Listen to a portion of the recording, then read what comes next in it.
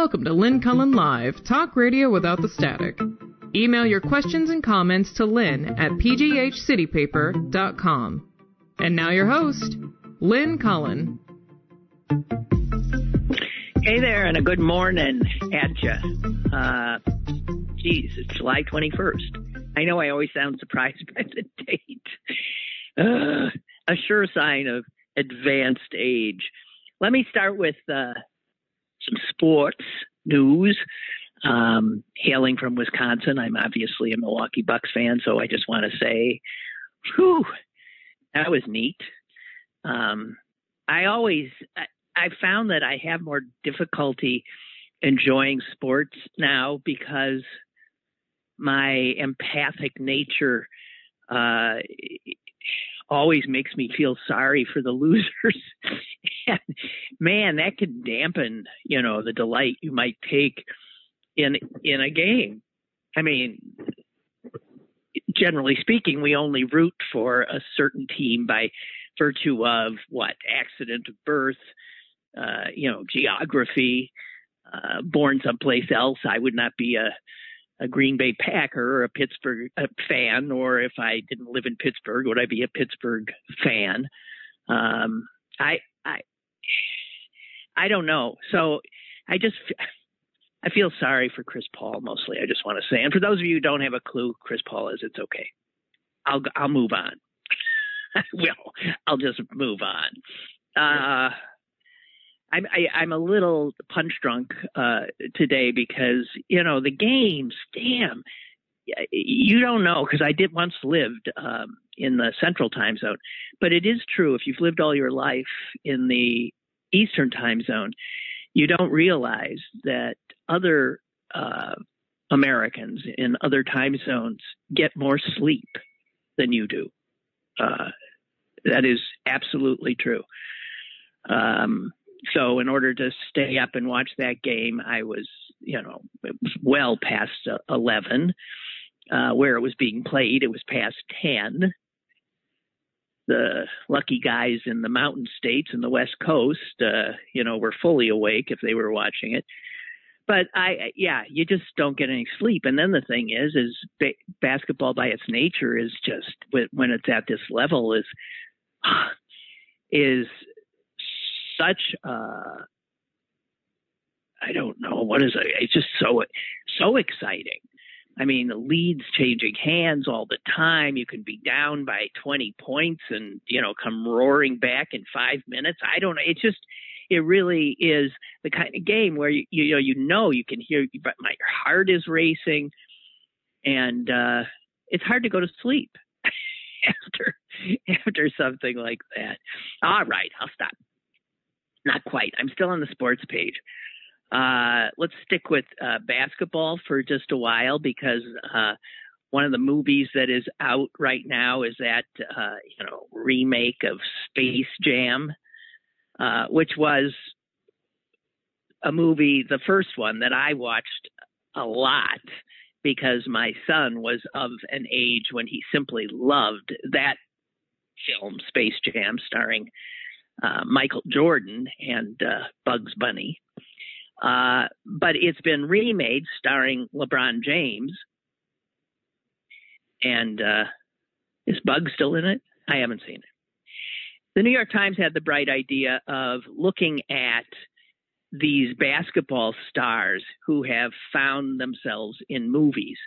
And they asked the question, they can play, but can they act? And the answer, generally speaking, is no. They can't. They go through a number of films, and the first one that they talk about is a film that some of you may have seen, although God knows I have not. And I suppose I could rent it just to see. It sounds horrible. It's called The Fish That Saved Pittsburgh. You seen that? I've heard of it. The Fish That Saved Pittsburgh. And I'm sure Pittsburgh was just gaga over this. It was 1979, a few years before I moved here, because, movies in Pittsburgh didn't necessarily go together like they do now. But that starred Julius Erving.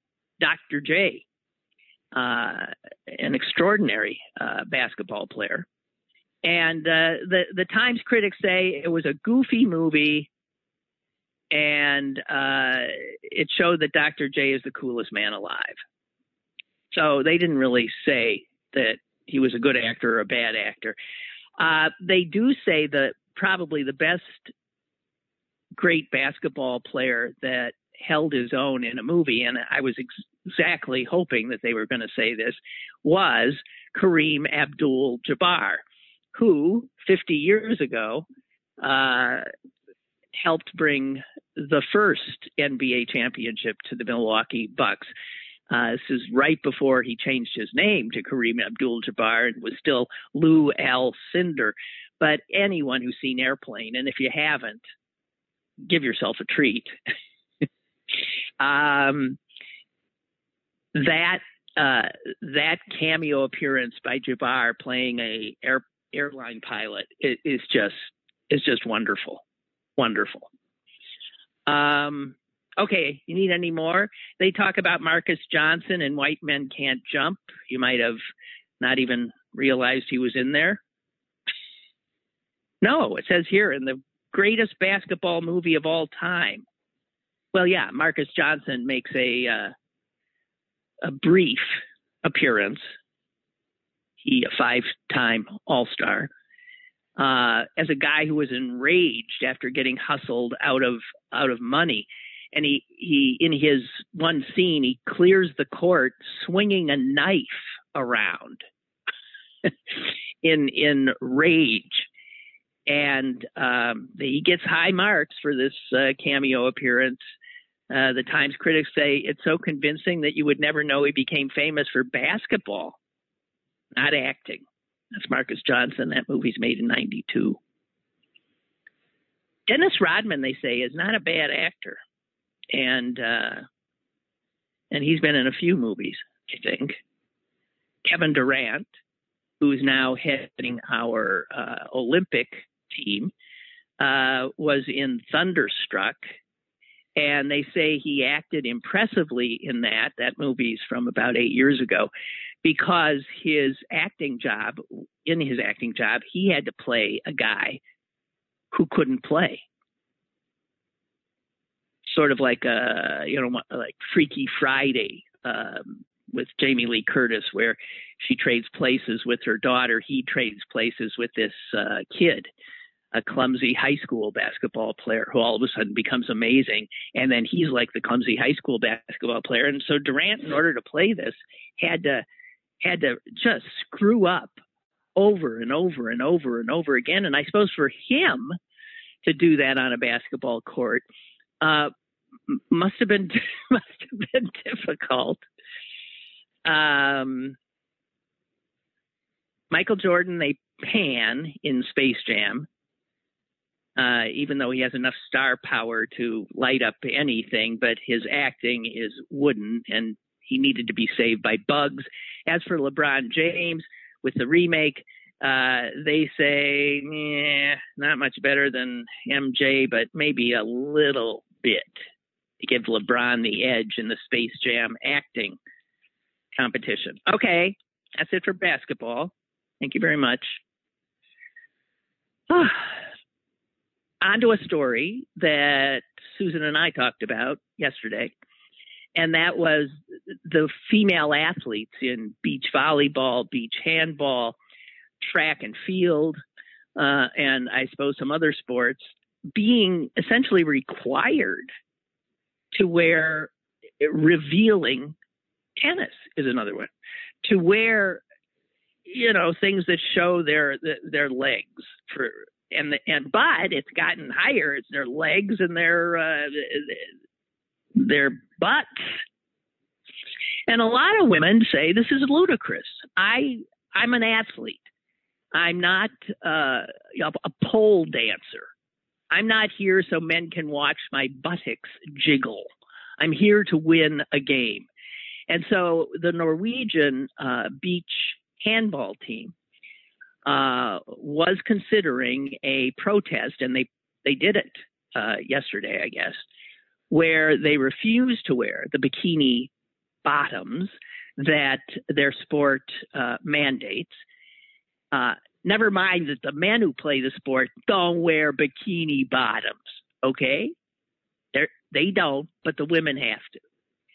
And so the Norwegian players in their match yesterday, which is the bronze medal match in some tournament, not sure what, they wore reasonable, shorts.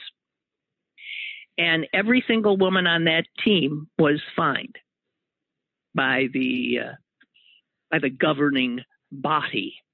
And the New York Times has a story on it today, and it's just astonishing how this whole story reads without really saying what clearly is going on here, which is that this is so more men will watch, because men aren't going to watch women play anything. Great female athletes are not going to be watched.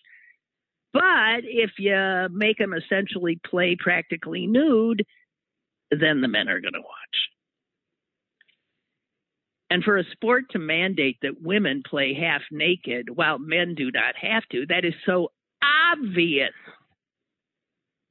And I am going to bet you that is going to come to an end. I don't know how in these times this can still be allowed. I mean, just recently, the Badminton World Federation decreed that women who want to play at the elite level must wear short skirts. And they were quite open that this was in an effort to revive interest in the sport. That's not interest in the sport.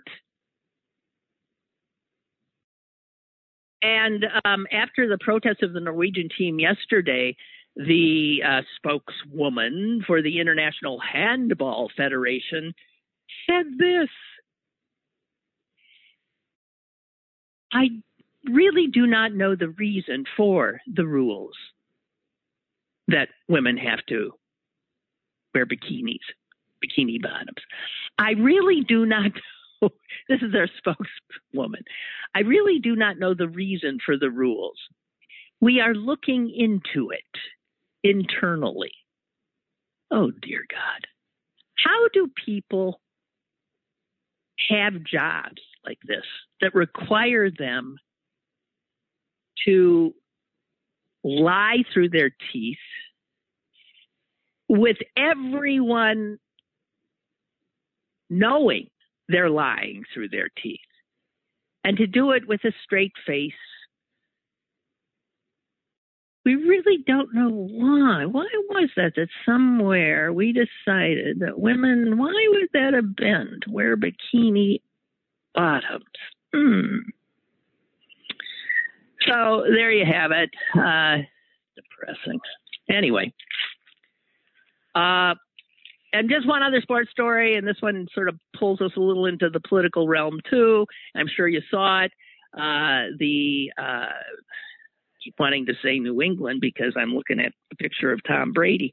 Tampa Bay, incredible. Tampa Bay Buccaneers, the current holder of the Lombardi Trophy for being the best in football, showed up as a team to the White House yesterday for, the usual fall derall. And it was amazing how many teams did not do this in the last 4 years. Just amazing. Or if they did, it was just an eviscerated crew because they didn't want to be associated with Donald Trump. And they all showed up. Brady hadn't shown up for one of these things at the White House for 8 years. He didn't do Trump, and he didn't do Obama in the last 4. I suppose at some point when you win so many of these, you get sick of going. I don't know. But Brady showed up, and man, he stuck this. I love it. He stuck it to Donald Trump. And Trump, of course, will have seen this, and it will have made him crazy. It's exactly the kind of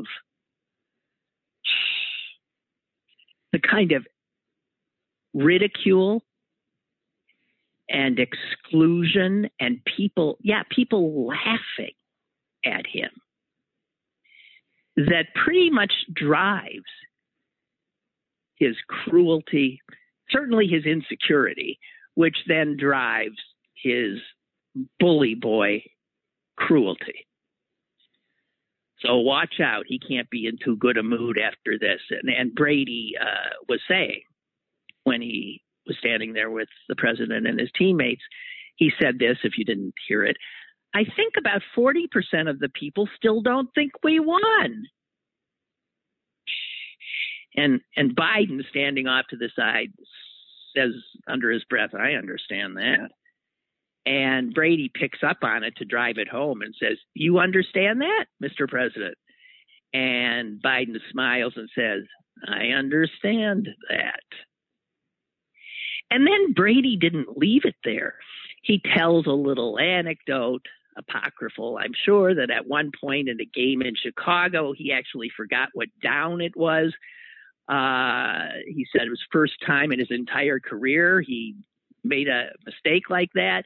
And he said, and all of a sudden, everybody's calling me Sleepy Tom. Why would they do that? And that got another big laugh because, as you know, Donald Trump called the current president Sleepy Joe. So I've never rooted for Tom Brady, but Tom, well done. Well done. Well done. Okay. Bree writes, in the new movie, Space Jam, LeBron makes fun of this athlete versus actor situation. So you've seen it already. Actor versus athlete situation. So the film is self-reflective in this sense. Reflexive? I think reflective, right? Oh, who the hell cares, Colin? LeBron goes to a pitch meeting where he specifically turns down being in a movie because he's an athlete and not an actor. But then before he can get out of the studio lot, he gets digitized against his will, and he has to play a basketball game to get out. And then Bree writes, no more spoilers. That is a bit of a spoiler, but not much. It does reference all the major Warner Brothers properties from Harry Potter to The Matrix. I fast-forwarded a lot, but saw enough of it to know what was going on. And it wasn't much other than some good special effects. It's an easy money maker for the studio. Well, yeah, that's what they like. Easy money makers. You know what I started watching? That isn't my usual cup of tea, but I couldn't help but notice that it just keeps getting all these Emmy nominations, slews of them. And so I checked out The Mandalorian. Now, this is a George Lucas film, Star Wars prequel kind of thing. Now, I know the first three Star Wars pretty damn well. Then the other three, not so much, but I know those three. And so this is a prequel, I guess, right, to those. And I watched I thought, all right, I'll watch it. And I really was taken by the first episode. I found it, it's comfortable because I thought Star Wars was a great movie. Star Wars 1 and 2. I loved them. And I don't know that I would have watched them, but that I was the mother of a child.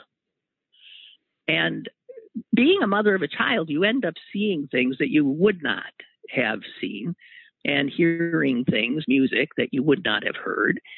and often being surprised by the fact that you enjoy it. It's a great family entertainment, I think. And I really enjoyed it. So I watched, I think, 2 more episodes last night. I thought the second one dragged a little, but there's something comfortable about it. And again, like Bree suggests with the new Space Jam, there's a lot of sort of nods and winks to past movies, and in between the nail biting terror and battles, there's often humor. So whatever. I have to tell you, I'm enjoying that, and I'll probably binge watch it till I can't binge no more. Okay, that's enough. Do you have a sense that I'm avoiding topics? Oh dear. Okay, let me do this because I've been wanting to share this with you. I think someone just said it to me the other day. I was just out walking my dog, despite the fact that breathing could be harmful to me because I have asthma. Same thing today, by the way. And it is it's the climate crisis. It is smoke from Western fires. And now, why did I go off on that tangent? Oh, so when I'm walking my dog, I bumped into somebody who I know, and we were talking. Hadn't seen him for a while. We're talking, and then, invariably, somebody says something like, "So how have you been during all?" And it's not just talking pandemic. You're talking what's going on in our country and the world, and he said something that I've said before and that I'm sure you've said before. And it's born of our incredulity, of our absolute brow knitting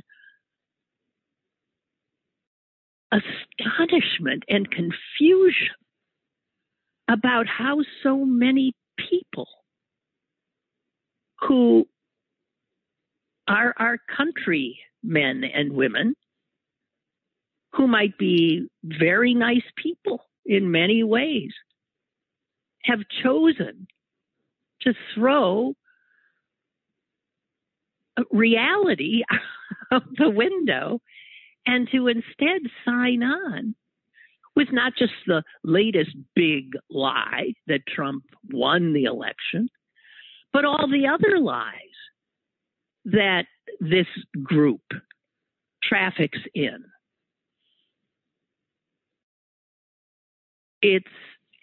We've all read, I'm sure, and listened to many conversations about what is happening here. And I'm always grousing about it. All comes back to human nature, which apparently is pretty terrifying stuff. It's almost like primitive. And it is. It's primitive. Again, I fall back on my sense that I first arrived at about 20 years ago, whenever cell phones came out. Has that been 20 years? Maybe not.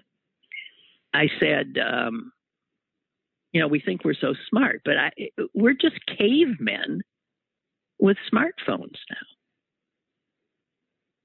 And it turns out cavemen with smartphones are dangerous. So Michelle Goldberg, who's quickly becoming my favorite columnist, wrote a piece. I guess it appeared yesterday. I don't know. And she helped me understand what it is, and in the process scared the hell out of me. And I have to pass it on to you because I think it's the best explanation. And most of what she relies on is the writing of the woman who's best known for helping to make sense of the Holocaust, of German fascism, of how in the hell could a civilized nation, a civilized people, known for great literature and art and architecture and music, and how could they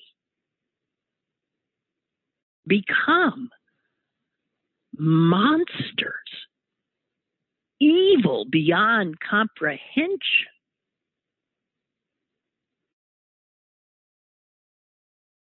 And I hate to tell you, because a lot of us have said, and General Milley, the head of the Joint Chiefs of Staff, watching from the Oval Office, Trump and his minions, goes back to the 30s in Germany, Reichstag, he says. So, yes, what is happening in our country, this thing that so many of us are looking at with disbelief, can be explained if we look just 70 years, 80 years back, maybe 90, to what happened in Germany.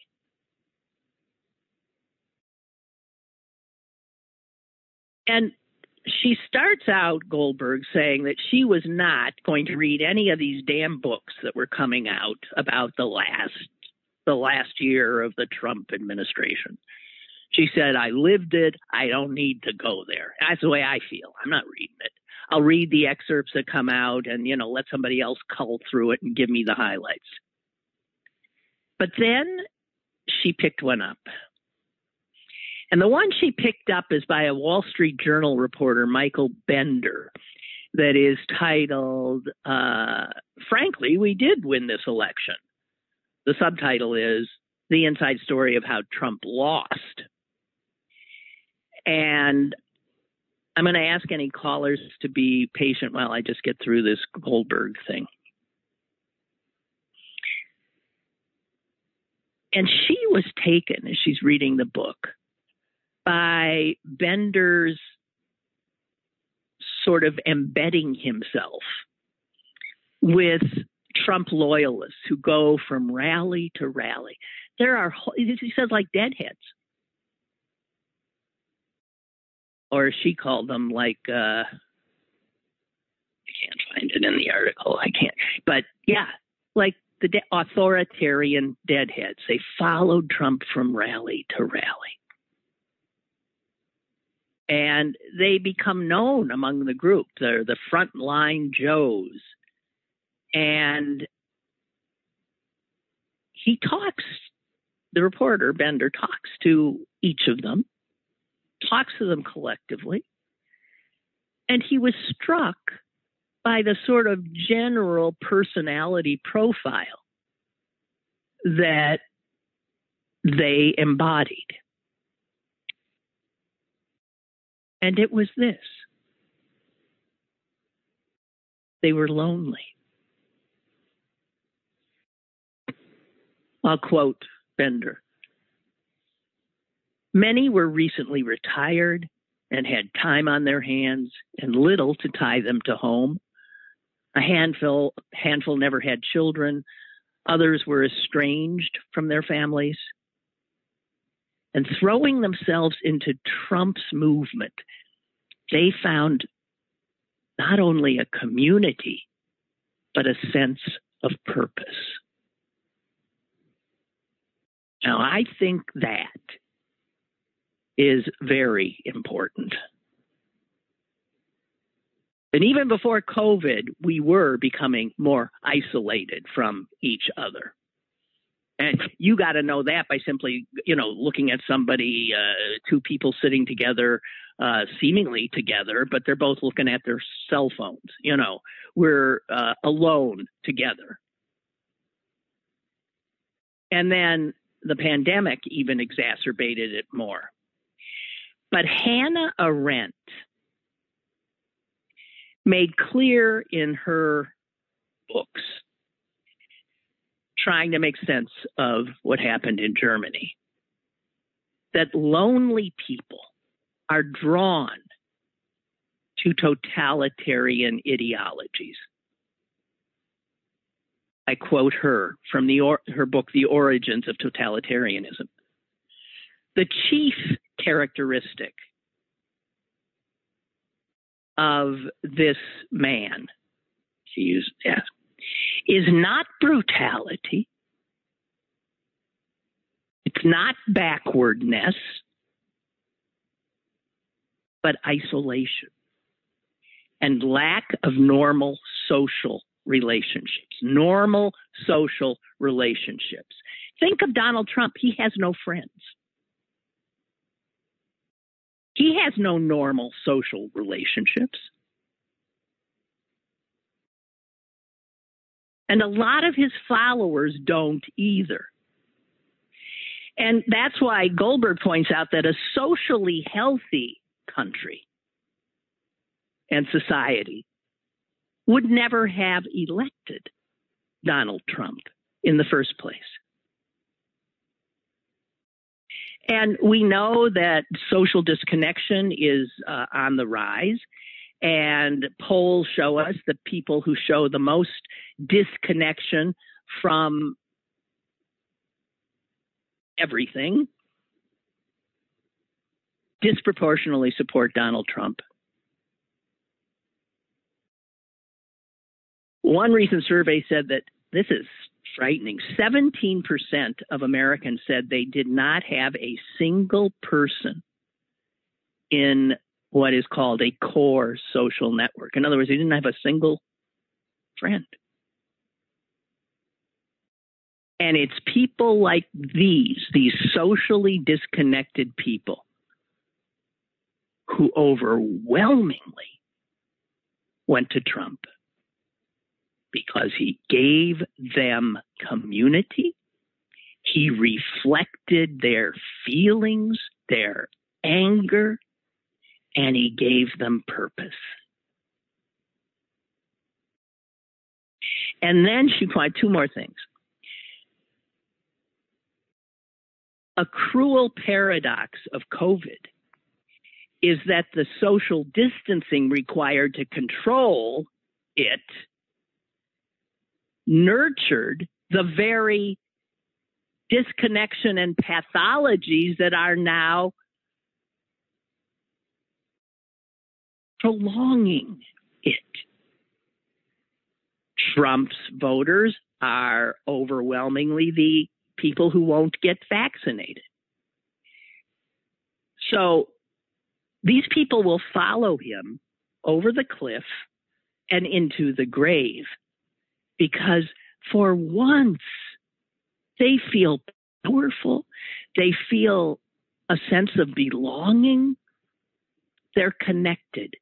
And it's why, if you look at rural America, I think there are so many people who really wouldn't be for Trump, but everybody around them is. Everybody around them is, and it would take a very strong character to withstand that. And so you join, and you become part of it. And one last quote from Arendt.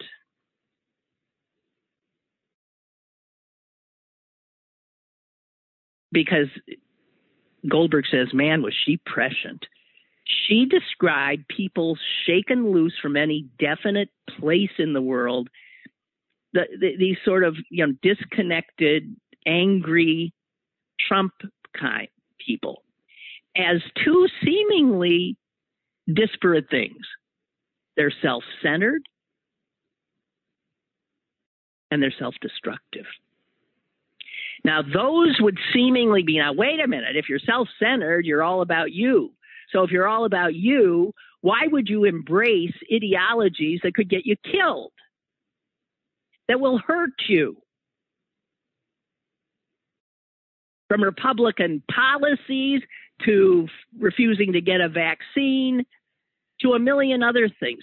And this is another thing that so many of us looking at our fellow Americans can't get through our heads. How can they be, first of all, selfish, not willing to chip in and do the job, everybody on deck, but they're killing themselves. And this is one last quote from Hannah Arendt, looking at Germany. Self-centeredness went hand in hand with a decisive weakening of the instinct for self-preservation.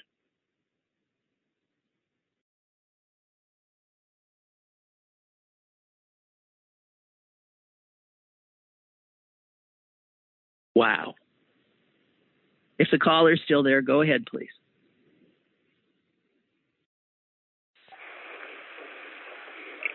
Hello. Hello. Hi. Hi. What I was calling about is kind of what you were talking about. And you've talked about this before too. And it's, besides not like in other nationalities and all that, people look different than them. It's the Deep South. It's been pissed off since the beginning of losing the Civil War and never forgot it. And it's just rising back up. You could just see it. And they probably in the South, I don't go there that much. It's always been there, that, and it's just getting worse and worse. And it's what it is. And these people that have this illusion that they're going to change that, I got a news for them. They're never going to change that. People are going to have to die off or something, because those people are racist, and you will not change them. I had them in my family, and then I just know they're just like that. They don't like Arabs. They don't like just any different nationality than them. Italians.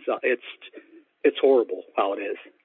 But I wanted to ask you, have you been told that shot that we had, is it only good for 6 months? No. I heard. No, you're hearing, see, there again, they don't know, first of all. But I've seen everything from a few years to maybe we'll need a booster. But this is, again, there is so much misinformation out there. It's mind-blowing. I heard at least a year. So that was way back when I got it. But I didn't think that was right, because I'm reading that now, and it's like, oh, my gosh, you people, you never end. I think it would behoove everybody, even those vaccinated, to be more careful. I mean, I had stopped wearing a mask and going to restaurants and stuff, and I'm back wearing a mask. And I am going to a restaurant in a few days, but we're going to be outside, because I just, there's too many people. Right. Although I have to say, if you're in Allegheny County is seeing less of a surge of the Delta variant here than most other places. And we've got really impressive vaccination numbers. I actually have them here. Hang on. I saw this and thought, whoa, I mean, this can, make you feel a bit safer. This is information from Deborah Bogan, who is the Allegheny County Health Department Director. And this is from a briefing from the end of June. So you got to figure these numbers are probably better now. She said at the end of June, more than half of eligible teenagers have had at least one shot. That 62% of adults aged 20 to 34 have had at least one shot. That 71% of those between 35 and 49, and it keeps going up, and 79% of people 50 to 64, and close to 100% of adults over 65. Now, granted, that's one shot, but that shows that your chances here, your risks of getting it here are lower right now because you are surrounded by more people who are not self-centered and self-destructive. So that's the good news. Good. Okay. All right. Bye-bye. Bye. Bye-bye. And just Bob said regarding the fish that saved Pittsburgh, he says banners for WTAE TV, the reason I came to Pittsburgh, were part of the sets in The Fish That Saved Pittsburgh. I don't recall any of the real life TV anchors, TAE anchors. But if you were working at Channel 4 when the movie was shot at the Civic Arena in '79, I'm sure that you would have made it into being in the movie in a real life cameo, which happens, you know. And Bob points out that, yeah, Sally Wiggin and Ken Rice, two anchors that at the time were at Channel 4, both had little appearances in Striking Distance, another great movie. Jeez. Oh, my. Okay. Now, speaking of sort of the lies that are promulgated in this Republican universe, I came upon. No, I can't find it. Okay. Oh, here it is. We take you to Texas. I know, I'm sorry, but we take you to Texas where this kind of delusion and self-centered self-destruction is running rampant in their government, which is wholly owned by the Republican Party. The Senate in Texas has just passed a measure that has to do with how children in Texas will be educated. And what they've done is take away certain subjects that had been mandated before, that in order to have a good grounding in American history, you had to know certain things. Well, they've decided, no, you don't. So these things will all now, they won't be like forbidden, but they will not be required.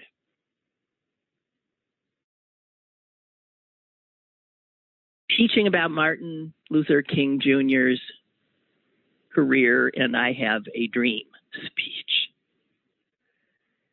The accomplishments of labor leader Cesar Chavez. The writings of women suffragist leaders like Susan B. Anthony. And the totality of Native American history.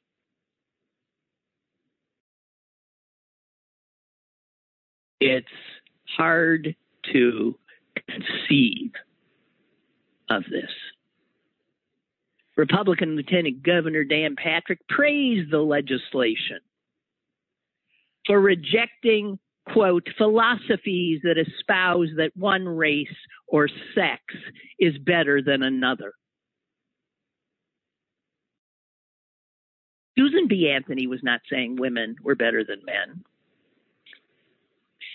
Susan B. Anthony was saying we are being taught and our society is now constructed to tell women that they are inferior to men. So all of the things that these guys think they're protecting are, of course, the ability to keep things.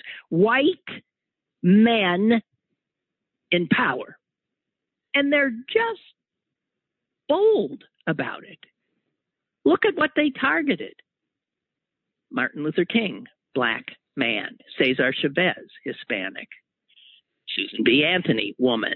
And Native American history. You know, if I were living in that hellhole state, I would not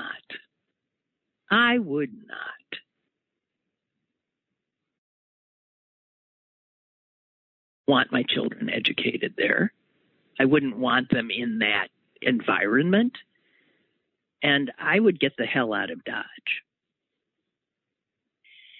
I read a piece by Richard Parker the other day called "Texas Should Be a Warning to All Democrats."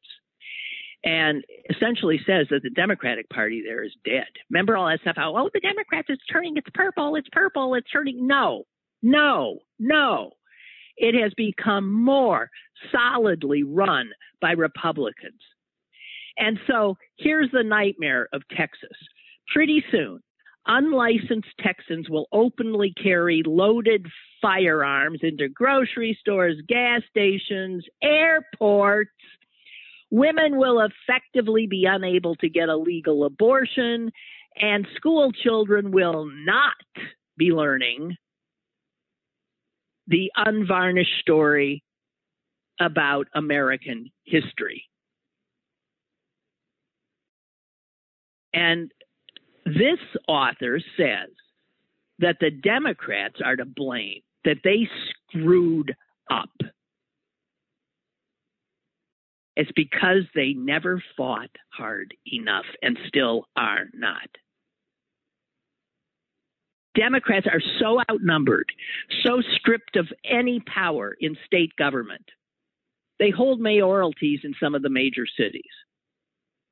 But the state government keeps telling them they can't, those Democratic mayors can't do what they want to do. So there you have the Texas Republicans rolling back voting rights, passing measures that require teachers to tell both sides, get this, both sides of the story of racism. Where did I read that another thing they can't do is say that the Ku Klux Klan was morally offensive? And here's the thing. The author says most people in Texas don't like this stuff. Republicans in Texas don't like a lot of this stuff. But the Republicans in power don't care. They serve, like the Republicans in the United States Congress, a very narrow group. And they feel they have such control. And this is why they make it harder for people to vote so they can keep that control. And the author says, why would the Texas Republicans cross nearly a third of their own voters? It's because there's no alternative, because the Democrats are so weak. Says a weak party allows the other party to quit worrying about general elections. Republicans have better organization, more volunteers, more money. And the entire American system of politics, as you know, runs on money. And the reason Democrats in Texas are so broken down is the donors won't give them any money because all they do is lose.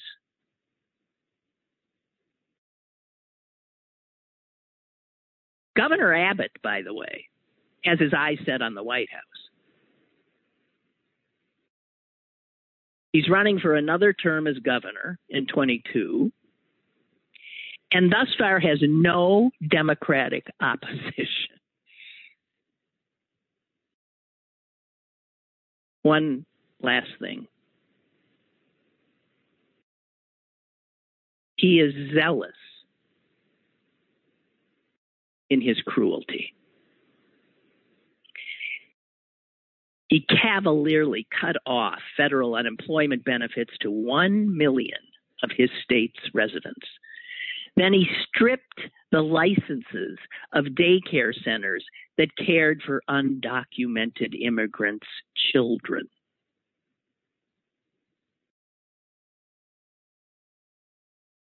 Texas should be a warning to us all. Caller, are you there? Hello. You mean a mean George Bush?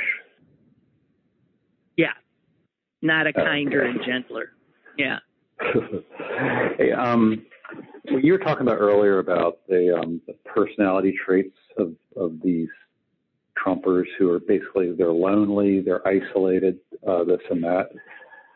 I was listening to NPR a few months ago, and they had a woman on. Maybe it was the same person who wrote what you're reading. I don't know.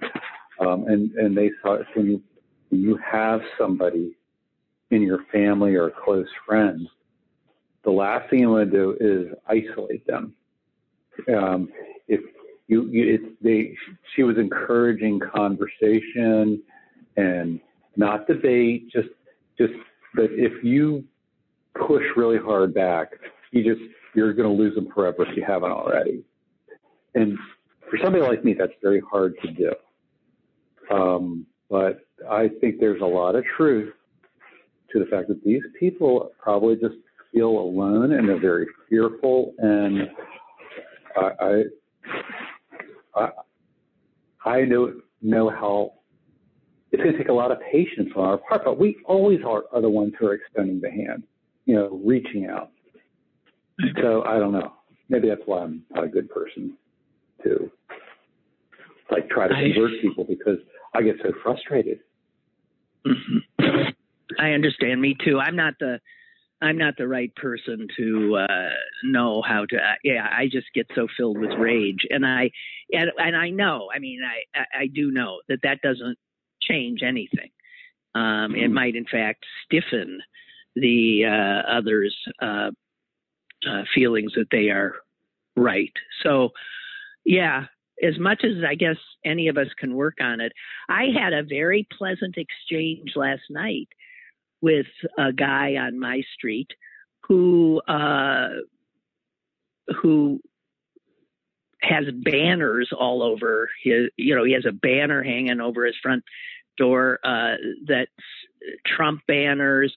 Right now he's got a banner for the Pittsburgh police. He has signs for the mayor, for Tony Marino, who's essentially, a Trumper. This guy is full on Trump. And I happened to bump into him walking the dog again last night. And we had a very nice exchange. We were talking about my dog and his cat. And we laughed, we traded a few stories, and then I went on my way and I thought, see, that's a human being. And we just found common ground where we could talk, and it was pleasant, and it made me feel good. I don't know that changes a damn thing. I am pretty sure he knows who I am. So he probably thinks of me as Satan, and, I look askance at him. But there we were, just being people together, and it felt good.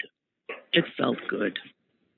I don't know. Okay, so the good thing about what you just said there is, if, things really go to hell, and people really are taking up arms, can somebody like that really say, okay, make the decision, okay, I will shoot you. If there's another civil war. I mean, and that's probably why that was an important conversation. You know, I mean, as silly as it was, he goes, well, maybe, you know, you both realize you're not monsters. It's just like you just don't understand each other's thinking. That's right. Because, that's right. But back to, you know, because if you get in an argument, you just push back. And I have to say, like when it comes to religion, for example, nothing turned me more away from religion than somebody who's a Christian zealot. They're the ones who push me away. I mean, and maybe we do the same thing when we tell them they're stupid and they're killing them, our world and this and that. Yeah. And I don't know. The other thing, wasn't Brady a Trumper? No, I don't know that he ever was. No, I'm not sure. I don't have a clue. He didn't go to any of the, I don't know. Oh, I know. I thought he was a big Republican. Okay, because they always show him. I'm not so sure about that. I don't know. Okay, well, I can't say one way or the other. The owner of the Patriots, Kraft, was a Trumper. Okay. So I just don't know. I can't pretend I do. I have a friend who just adores Tom Brady, who really pushes back. The one time I said that Brady was a Trumper, he went nuts and said he is not. So I don't know. This is all just that. None of that is gospel. It's all just, hearsay and anecdote. Hey, thank you for the call. Okay. All right. Okay. Thanks. Bye. Thank you. Bye. I just want to say that I cannot stomach, as you know, Jeff Bezos. And after seeing what was he, I guess he can do whatever he wants, obviously. But did he look like the total geek of the century in that stupid cowboy hat he was wearing when he came? What was that about? Space cowboy? What was that about? Boy, did he look silly. I'm just saying it annoyed me. Jeff Bezos is annoying enough. Then he puts on a cowboy hat, and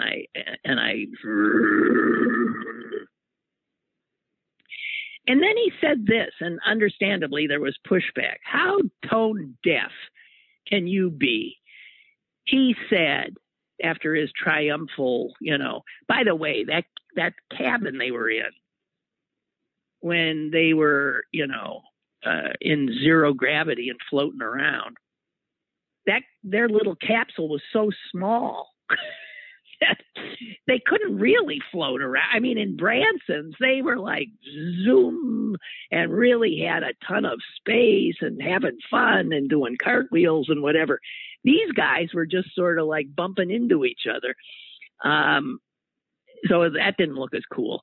Although what is cool is the rocket taking them up and then just going back home and landing itself. That is so friggin' cool. But that's something SpaceX, Musk, the other gazillionaire, did.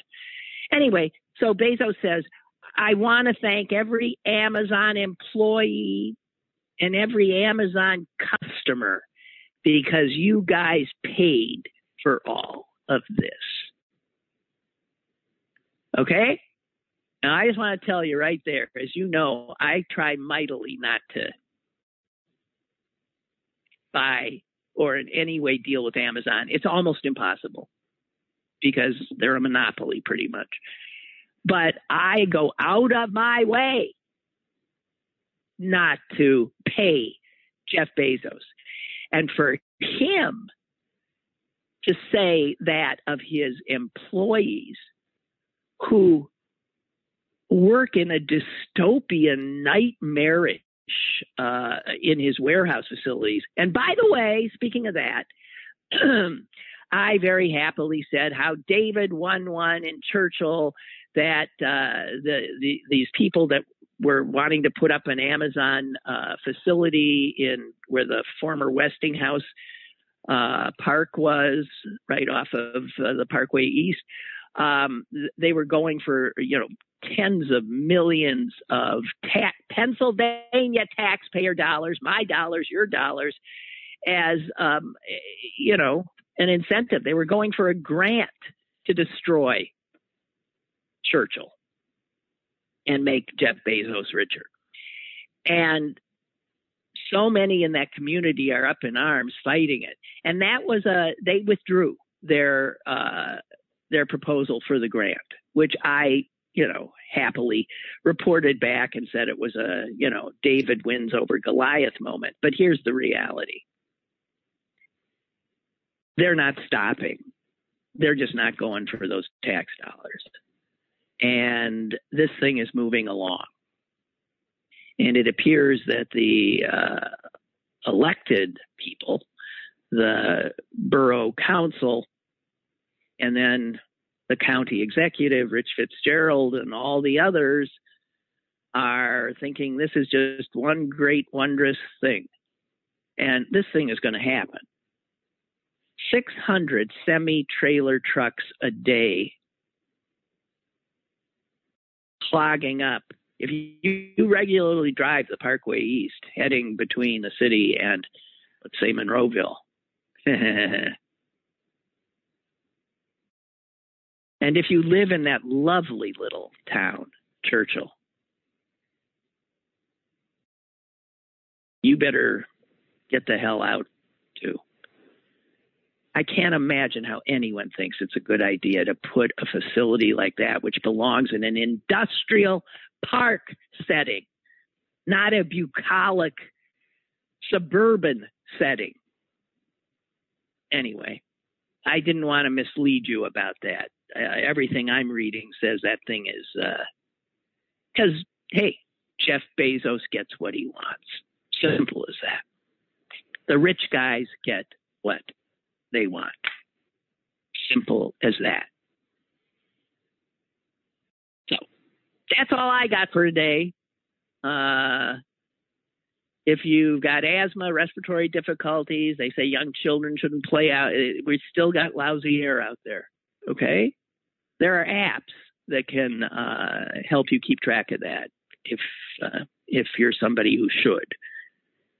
When I was walking the dog last night, talking to the Trump guy, I was breathing, in, and I'm thinking, hey, I'm dying out here. I'm dying. I'm shaving years off my life. What you gonna do? Okay, we live in dystopian times. Have a wonderful day. Talk to you tomorrow.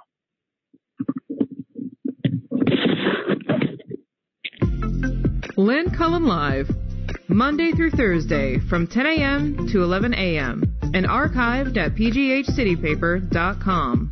The opinions expressed on Lynn Cullen Live are those of the host and do not necessarily reflect the viewpoints of Pittsburgh City Paper or its advertisers.